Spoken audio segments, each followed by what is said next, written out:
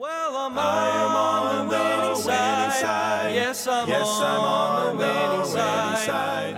Hello, friends, and welcome to the Winning Side Podcast with Jeremy Coburnett, pastor of Victory Baptist Church in Roanoke Rapids, North Carolina. It is God's desire for His people to experience victory and to live on the winning side each and every day. We are so glad that you have joined us today and pray you will be blessed as you listen to today's edition of The Winning Side with Pastor Jeremy Coburnett. Thank you so much for joining us today. It is Monday, May 24th, and I'm looking forward to a great week, and I thank you so much for tuning in and joining us today for our Winning Side broadcast. Let us know you're listening. We'd love to hear from you. Those on the radio, Facebook, the podcast, and on the radio app, we're so thankful that you take the time to listen today. Happy birthday yesterday to Chloe Holt and Andy Moody. I hope you had a great day yesterday on Sunday. And then happy anniversary yesterday to John and Tracy Vick. Hope it was a wonderful day for you. And then happy birthday today to Brother Tom Harris. And happy birthday also today to Vicki Warren. Hope you have a wonderful day, and may God bless you. We are praying today for our country, and we're praying for the nation of Israel. Of course, we've got so many prayer requests, and I don't take the time on this broadcast to go over all of them, of course, but we have our Wednesday night prayer meeting. We have a Wednesday night prayer list, then we do a Monday, Wednesday, Friday prayer line and Facebook prayer group for our church. And I hope that we are praying for one another. And I thank the Lord for Sundays. I look forward to Mondays, but honestly, on Mondays, I'm still looking back and thanking God for the great day we had on Sunday. I do want to let you know that today we're on the winning side, and I hope you're on the winning side tomorrow too. But I'm here, and Caleb's here today. But tomorrow we're going to be handing over the baton to Brother Nathan Johnson. He's our youth pastor, and he'll be doing the Winning Side broadcast while we're gone. We're headed to Kansas for my brother Jared's wedding. And so we're driving, be about 1,000 miles each way. So it's going to take us a little while to get there and get back and all that. So we'll miss it, but we'll be tuning in, and I'm sure it's going to be great. And so let Brother Nathan know. Let him know it's good. Let him know it's awesome. But please, please, please don't vote him in and vote us out while we're gone. We want to come back. We want to be a part of the Winning Side broadcast. So anyway, if you hear a different voice, I wanted you to have a heads up on why you're hearing a different voice, and he'll be doing that for a little while we're gone. And then we'll be back and ready to go for more of the Winning Side, and we'll keep the schedule the same all the way throughout. We'll try not to skip a beat there. I want you to hear a song today. This is, I say an old song. It's not an old song, but this is a song I remember hearing growing up, and it was always just such a powerful song. The name of it is My Tribute. And on that chorus, I love it where the song goes, "To God be the glory," not like the hymn, but here's a version of that. And I want you to listen to this song. I hope it'll be a blessing to you. And I'm curious if you've heard this song before. I don't think we've had it sung in our church recently. I know we've had it, but I hope you enjoy this great song, My Tribute.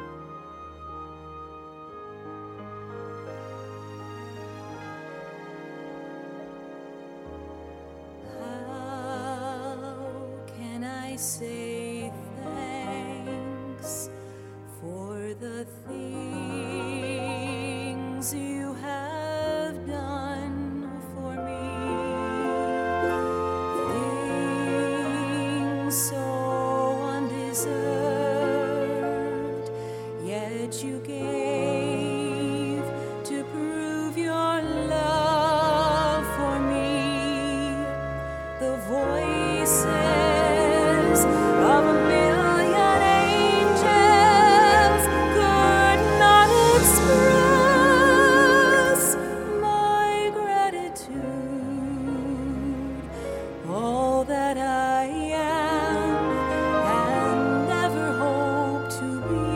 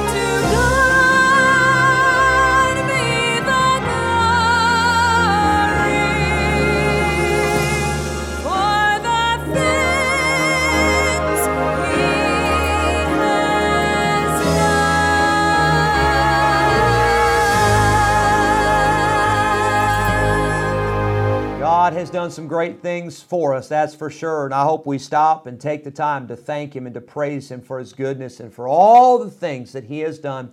Anything good that's happened in my life is all because of Him, and anything bad that's happened in my life is all because of me. But I thank God for His goodness. I want to finish up today. I want to finish Proverbs 2 and 3. We've covered these chapters the last several days, and it's taken us a little while, not because there's all kinds of information as much as I just get to rambling and get to talking too much, I'm sure. But we said, number one, that we must have the Lord. And Solomon made it very clear to his son Rehoboam that if you're going to have wisdom, you must have the Lord. You must seek the Lord. You must spend time with the Lord. You must talk to the Lord. It says in Proverbs 2 verse 6, "For the Lord giveth wisdom." If you're going to get wisdom, there's only one place you're going to get it from, and that is the Lord. And I understand we get it from preaching and teaching and example and testimony of others. I understand that, but it all originated from one place, and that is from the Lord. We must have the Lord. Then secondly, we said we must have the law. The law is what instructs us. In the book of Galatians, Paul says that the law was our schoolmaster to bring us to Christ. Now, obviously, he's talking about the Old Testament law. When I am talking about the law here in this context, I'm really talking about the whole Scripture. But we need both. We need the Old Testament. We need the New Testament. I think you need to understand to whom different laws were given. For instance, there are some Jewish laws that we are no longer under. For instance, there were some Jewish dietary laws, and those were given specifically to the Jews. Well, for us today, we're not under those laws. But can I tell you, we still should follow the laws that God has given, because our God is a God who is holy, and our God is a God who does not change. If God hated lying in the Old Testament, He still hates it today.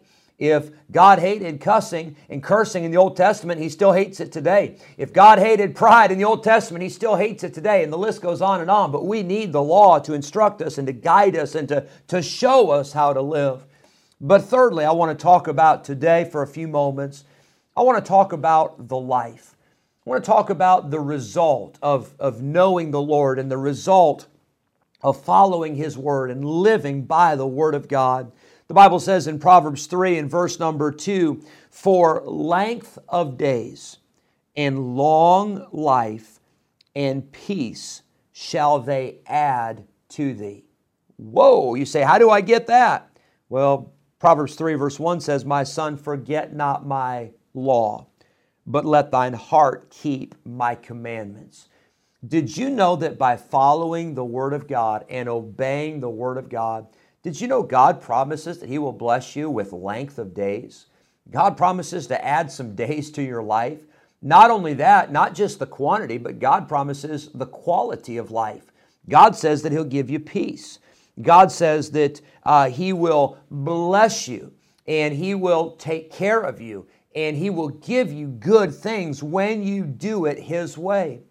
The Bible also says in the book of Proverbs that the way of the transgressor is hard. The Bible also tells us that sin, when it is finished, it bringeth forth death. The wages of sin is death. There are consequences for sin. And I'll tell you this, if you're going to live a life of wickedness, if you're going to live a life of rebellion, if you're going to live a life with alcohol and a life with drugs and a life of immorality, if you're going to live a life breaking man's law and breaking God's law, I want to tell you, that's not going to be a good life. Now, the Hollywood crowd, they try to advertise it like, oh, you're not having fun unless you're doing those things. But you know, they don't tell you the end of the story. They'll show you the people that are drinking and partying and everybody's having a good time, but they won't show you the man who is drunk on the side of the road, who's lost his house, he's lost his job, he's lost his family, his health is bad.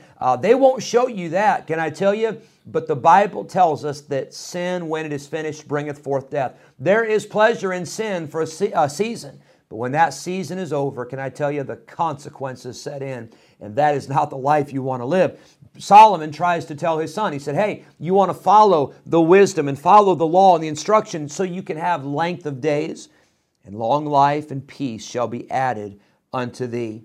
We see that following God, there is a blessing on our lives. Notice Proverbs 3 and verse number 16. Length of days is in her right hand, and in her left hand riches and honor. I'm not here today to tell you that if you obey the Bible and you obey God that you're going to be a multimillionaire. I'm not saying that. I'm not saying that if you come to church on Sunday and you put your tithe in the offering plate, I'm not saying that Monday you're going to have wheelbarrows full of cash, dropped off on your front step. I'm not saying that. But I am saying that God will bless you. Here's another example. Ephesians 6, the Bible says, children, obey your parents in the Lord, for this is right.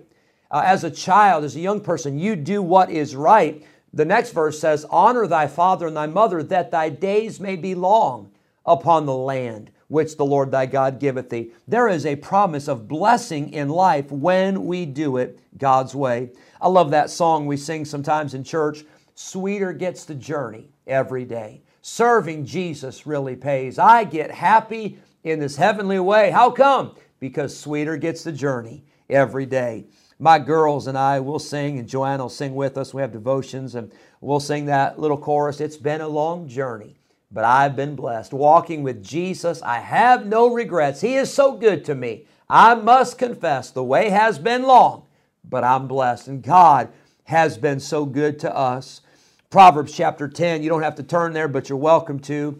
This was a verse that I heard my dad quote so many times, and my dad not only quoted it, but he put it into the situation we were in and said, hey, children, this is what we're looking for. This is what we want.